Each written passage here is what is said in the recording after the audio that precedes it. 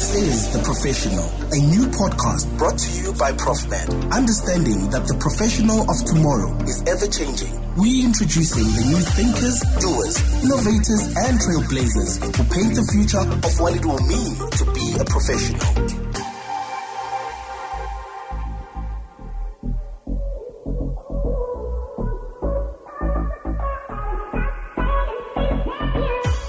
It's late 2018, and international model and diversity advocate Thando Hopa is in Durban with a friend.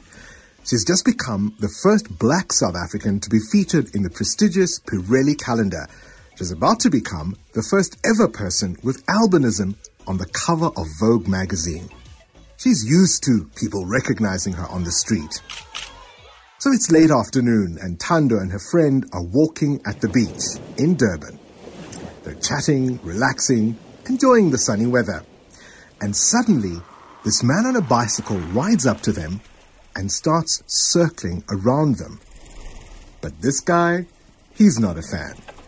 He's not seeing Thando Hopa, the international model, the lawyer, the activist. All he is seeing is the color of her skin. And as he circles closer and closer on his bicycle, he starts talking to Thando in this threatening way. He said, yes, sis, wahamba kamnandi nje. Awazi ukuthi abantu basewuzalo bazokuthatha. And I'm like, what? And he says, wahamba nje ufela usihambela kamnandi.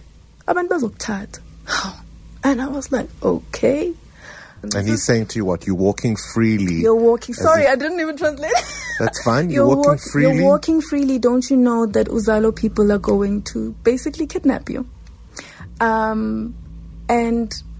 And my friend said to me, what is he talking about? What this man was referring to, the reason he targeted her in the first place, was a TV show that had tried to do a good thing. A few weeks before this encounter, one of South Africa's most watched soapies, Uzalo, had aired an episode about people with albinism.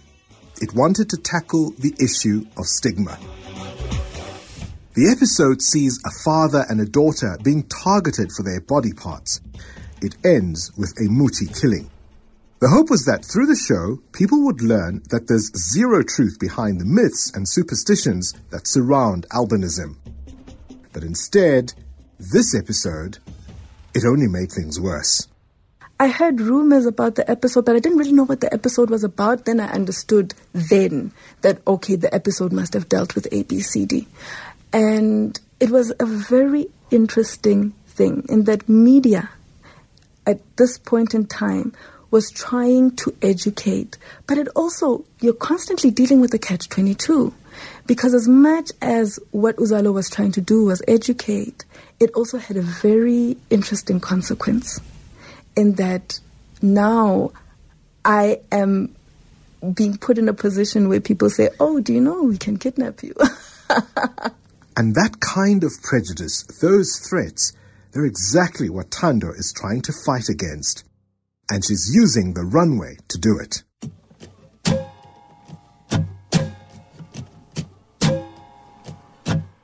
I'm Bongani Bingwa, and this is The Professional, a podcast from ProfMed about how the world of work is changing in new and unexpected ways. In this episode, we're exploring what it takes to influence perceptions in a society where prejudice can be deadly. We look at why the words we use to talk about important topics are every bit as important as what we talk about. And we find out how a South African model and lawyer is trying to help restore dignity and humanity to people who are persecuted or killed just because of the way they look. These days, influencer is a dirty word. You hear it and you can't help but think of some preening, overhyped social media star posting selfies on their Insta account that have been filtered to the point of abstraction. Glamorous, exotic, exciting, and completely unrealistic. But there's a huge power in being able to influence people, to influence the way they see the world or the way they see themselves. That power, that influence, is something that Thando Hopa has in spades. It radiates from her every time she's on the runway or the cover of a flashy fashion magazine. And it's something she's using to challenge accepted stereotypes of beauty, belonging, and albinism.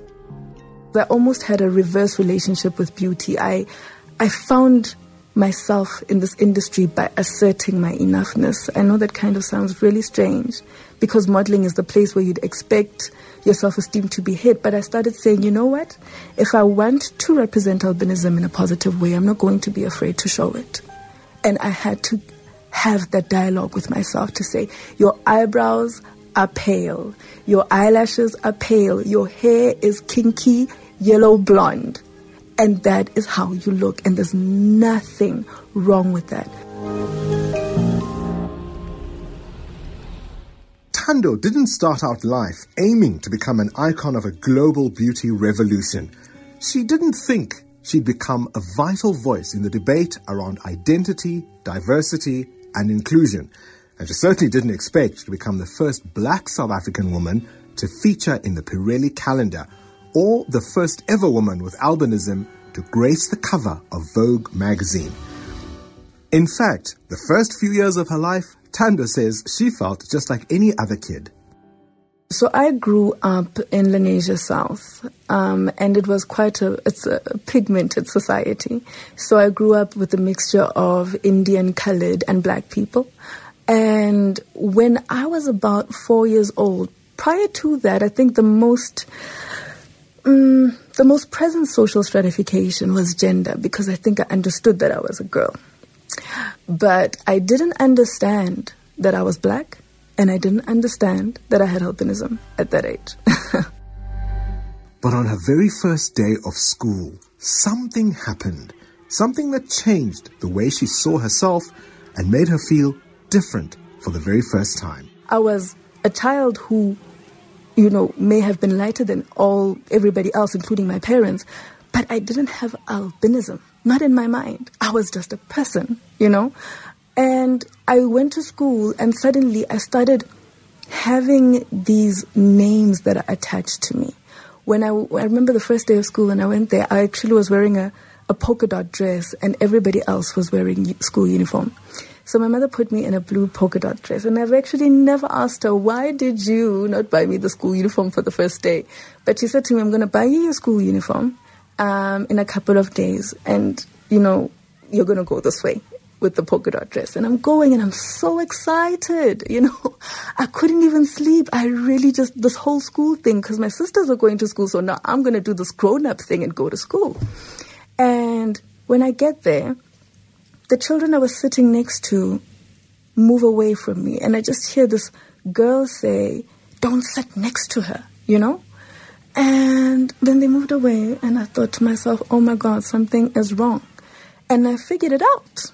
It must have been the dress, So I went to my mother demanding school uniform, because I figured that the reason why I was being treated differently was because of the polka dot dress. And I started realizing later that it was not the dress. So I think that was my first real experience of understanding that I was different from other children.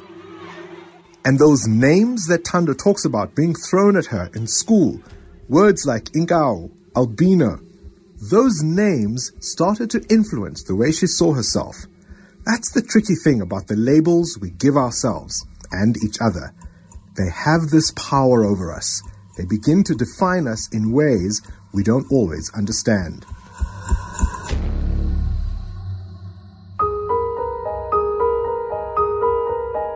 This issue of how we deal with difference, the conversation about diversity and inclusion and prejudice, it's really been gaining momentum over the last few years. It's happening around the world, in politics, at work, in our homes, and in our schoolrooms.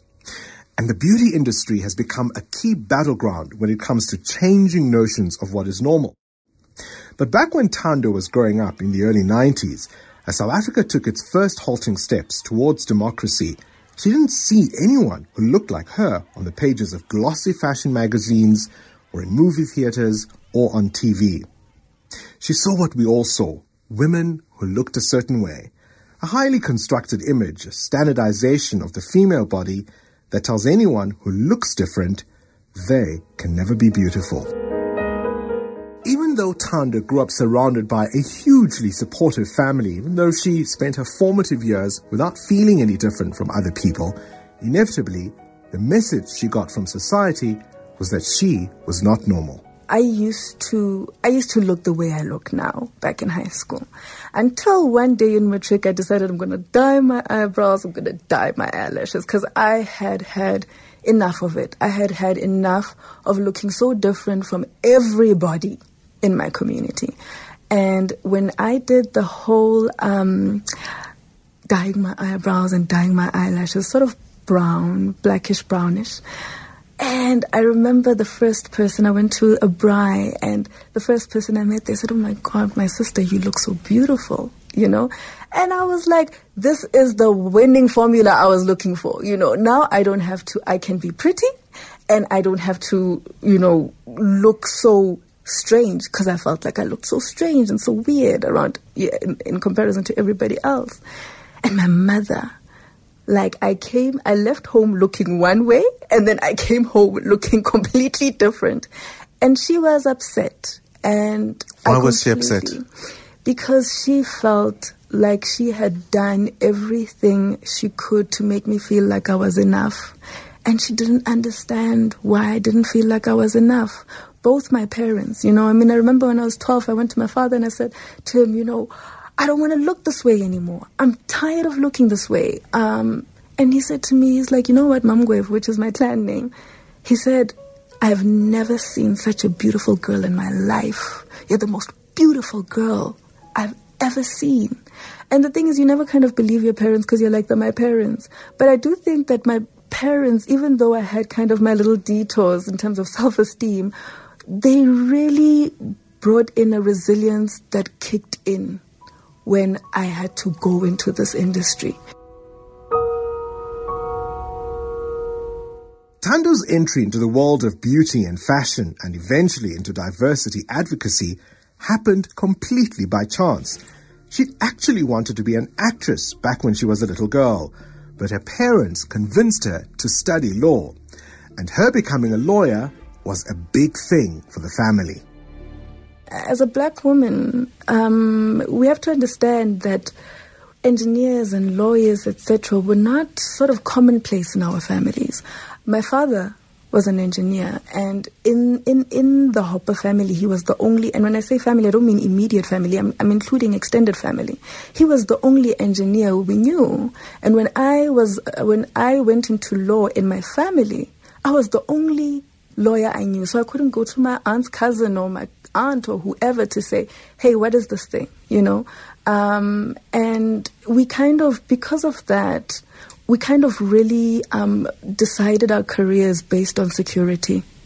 And I think that kind of changed when I became a prosecutor, because the reason why I became a lawyer is not the reason why I became a prosecutor. What's the difference? When I became a lawyer, as I said, it was just, you're 17, dad says this, and you just go and you're like, okay, fine, I'm going to do this thing. But then I actually found a course called street law. And street law would make us go into communities and teach people about the law. And I remember that there was this time when we went to prisons and we were teaching people about criminal law, etc. And they were young, like these guys were really quite young. And they were These were inmates? Inmates, yes. And they were in maximum sentence prisons. And I started asking myself questions about power dynamics. And also, you know, the friends that I had, the understanding of rape, consent, it really started kind of creating a particular lawyer before I even chose prosecution. So I think I kind of went into prosecution really because these experiences nurtured an activist. So fast forward to 2012. Thando is just starting out as a prosecutor. She's 23 years old, and she wants to help change what she sees as an unjust system from within. But one day, she has this completely unexpected encounter at a crowded mall in Joburg. She's approached by a fashion designer, a guy called Gert Johan Kutsia, with an offer that stops her in her tracks. I was at Cresta Mall and I was trying to watch a movie actually.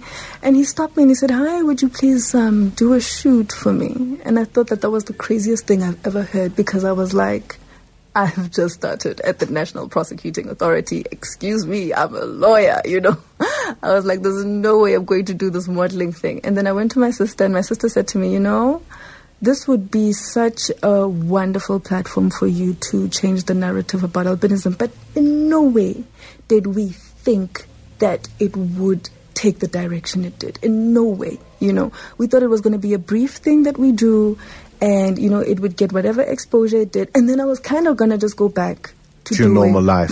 Exactly, But I sat down with Khat and I said to him, look, I want to represent albinism in a positive way. And I had no idea how complex what I was saying was. And he said, he's like, okay, no, let's do this thing. And, close my show. And I was like, close your show. I mean, I can't even walk in heels at this point. When I ran in court, I ran in flats. I could never walk in heels. And now he was asking me to walk in heels and close his show. Because that's, of course, the showstopper. That's exactly. the moment like, in all any of a sudden fashion. I became the showstopper, and I didn't. And I was just thinking to myself, what on earth am I doing? Why am I taking myself through the stress? But interestingly, that journey started something quite remarkable, but also a very difficult, very heavy emotional journey. A few years after that chance meeting at Cresta Mall, Thando ended up leaving the NPA. She says it wasn't because of the modeling. She just needed to pause, to take stock. And this is not necessarily through a religious thread, but it was a spiritual experience in that I felt like I was done. I couldn't explain it. I just felt like my time here is done. And I had just been promoted. I was now in the sexual offences court.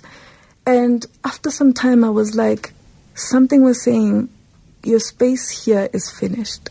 So, and I didn't quit prosecution. I just finished, And I said, nobody understood it, especially like your parents are like, what do you mean you want to go find yourself? You want to take a sabbatical and find yourself? And everybody's like, this is an insane thing. And I said to them, I'm like, I can't explain it. All I can tell you is I saved up. I'm going to figure this out. I just know that I'm done here. You wanted to explore your artistic side. You wanted to explore your creative talents. Did you have a set path of what that would mean? Not at all. I had no clue. I took my sabbatical and I had a hell of a lot of savings.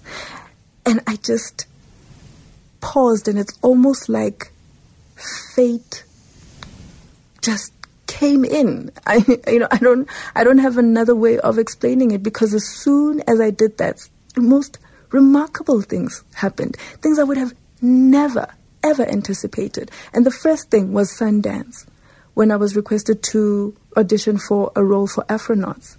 And first time I left the country. And it was completely out of the blue. But the main issue that Thando continued to run up against, even as a modeling career took off and she was being invited to audition for movies, was that same old feeling she'd had since school. That sense of being something other, something abnormal. When I started out, they'd say model, actually they wouldn't even say model with albinism. A lot of the times it was just albino model, which the term albino I find derogatory. But they would just say albino model, did ABCD, albino model, albino lawyer model. It was just like, it was such a dehumanizing process, because, it wouldn't matter the content of what I did. It was the body that spoke much louder than anything else I could do. And I think another thing that was really quite interesting is people would describe models, for instance, and they'd say, I remember in the Pirelli calendar I was reading this article, and it said, models like Daki Thought, Slick Woods, and Thando Hopa with albinism. Now, we're all black models, right? And you'd start wondering, why do you have to qualify one when you don't qualify the others? So if you said Daki Thought, dark-skinned model, Slick Woods, light-skinned model, and Thando Hopa, model with albinism, then you're talking about skin tones and there's a variation. So that in that context, I'd understand it. But if you don't give that context, then it almost brings an othering. For Thando and many others, the way in which we talk about people with albinism can be deeply problematic. It's the same as the debate around how we refer to people with disabilities. The problem with these labels is that you become a diagnosis instead of a person. So you're not someone whose body happens to work in a different way. You're disabled. You're not someone who happens to lack pigmentation in your skin or your hair color or your eyes. You're an albino. Albinism is explained as a genetic disorder. And that kind of brings in the normal/abnormal dynamic. And that's why there's a huge push these days to focus on what's called people-centered language. Language that describes what a person has rather than who a person is. And there's real data to back up this perspective. Studies have shown, for instance, that calling someone epileptic instead of a person with epilepsy leads to more stigma against them. And especially in Africa, the stigma against people with albinism is very real and very dangerous. In the last 10 years, more than 600 people with albinism have been attacked, mutilated, or killed in 28 countries across our continent. Albinism is more common in most of Africa than anywhere else in the world, and superstitions about the condition are rife. In the worst affected countries like Malawi and Tanzania, people with albinism are regularly abducted and attacked for their body parts. Many are found murdered or they simply disappear. Even graves are desecrated and robbed. And all of this has instilled this pervasive culture of fear among people with albinism across the continent. South Africa is no exception. At times people would say, for instance, that albinism, they'd say you're special. And that usually has quite superstitious and supernatural connotations. And people are trying to give you a compliment. But the problem is the severity of that consequence differs from place to place. So a friend of yours can say that you are special somewhere, I don't know, wherever, in Santon. And, that might not necessarily cause harm, or the threat of harm. Cause the threat of harm. You say the same statement in certain places in KZN or Mpumalanga or Tanzania or Burundi. That could have a very different consequence. So rather not even go there. Because as I said, you never want to be disassociated from your humanness, whether it's people thinking you're an animal or you're supernatural or whatever. I just think that language should not disassociate you from your humanness.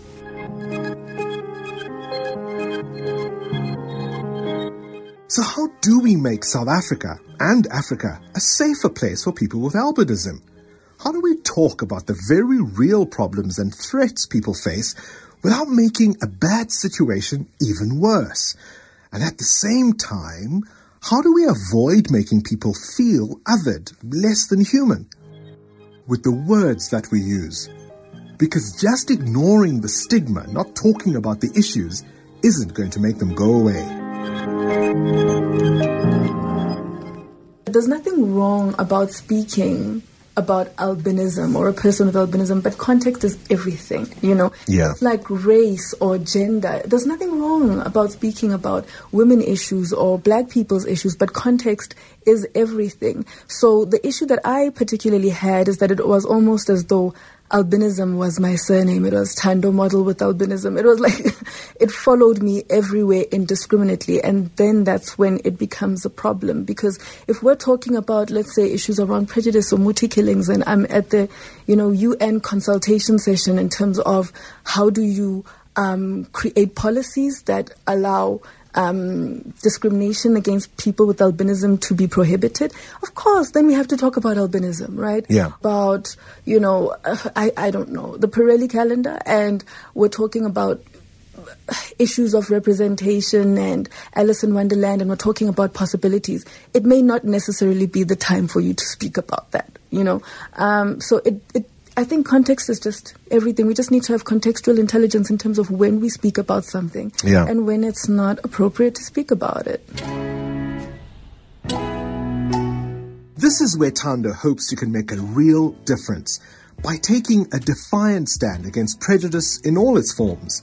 She's become an embodiment of self-love, almost as an act of political warfare, a way of taking back her own power. As new narratives take hold in the fashion industry and in society as a whole, narratives that center around authenticity, body positivity, and empowerment, Thando is helping to challenge accepted notions of normal. And it's a sense that goes back to something she felt intuitively back when she was 4 years old, before she was made to feel different. At home, my father planted these interesting things. We had a little garden, and one of the roses were white, and it was the first time I saw a white rose, because my entire time I've just seen these red roses. And when I saw the white rose, I thought, this is such a beautiful rose. I never thought, this rose, something is wrong with it. Why is it white? I need to paint it red in order for it to be normal. I saw them as different, but the same, And I think the interesting thing is, nature is embedded with diversity. We are supposed to be different. It is the expression of nature. But we tend to label or brand things normal or abnormal. That's cultural language. It's not being observant of nature. Culture will say, this is abnormal, that is normal. It's completely a figment of our imagination. This cultural language that we use, this obsession we have with labeling things, of dividing them up between normal and abnormal, we apply it to people as well. And it doesn't just apply in terms of race or gender. There's a far more subtle version of it too. Me being in this particular body, I talk about multiple identities a lot. And I realize that I have to kind of face prejudice or oppression that deals with historical marginalization. So it's either gender, race, being African, or having albinism, and it's in the littlest of things. And now I'm I'm in this modeling career, and gender-wise, it already has loaded issues. In terms of representation, women in representation, in terms of simple things like sexuality, in terms of race, it's a hell of a lot. But all of this gives you one common thread, and that's difference. And I kind of explained this somewhere. I remember that we were having an H&M summit, and they were talking about the issue about coolest monkey in the jungle. Remember that H&M advert? The one picturing a young black boy wearing a top saying, "Coolest monkey in the jungle"? It provoked international outrage, and it was startling that the brand hadn't seen it as outright racist. And I remember when I saw black people go up in flames all around the world. And South Africa, the resistance was incredible. And I could understand it, because we never wanted... In our history as black people, we never wanted to be disassociated from our humanness. But then, in the same breath, the word for albinism in Xhosa is Nkau, which is a monkey, right? And there's this dynamic, and I'm in a body that understands this dynamic, that it's a contradiction. But what's the thread? What's the problem? It's how we deal with difference. That's the core. We have a behavioral defect with how we deal with difference. So this problem that we all have, this inability to deal with difference, that's what Thando wants to change. She wants to help people embrace their own cognitive diversity. The fact that because we all experience the world in different bodies, we're all going to think differently about things, and that's okay. And the message she has for her younger self, or other girls struggling to accept themselves the way they are? That anything is possible. It sounds so cliche, but anything really was possible, because I looked at those little things. I looked at my eyebrows, my eyelashes, my hair, and how initially I used to fight for those things. And yet, those things that set me apart, that I used to get resistance about, all of a sudden, I was lucky to still be alive for the culture to understand me. Because sometimes you are fighting your own battle and dancing to your own tune, and the culture just doesn't understand you. And I think I was lucky to be alive and still have the culture understand me while I'm still alive. This level of understanding, this acceptance of our own differences in our lifetimes, it's something we all hope and strive for, and it's something we all deserve. You've been listening to The Professional, a podcast from ProfMed about how successful South Africans are helping to redefine the world of work in the 21st century.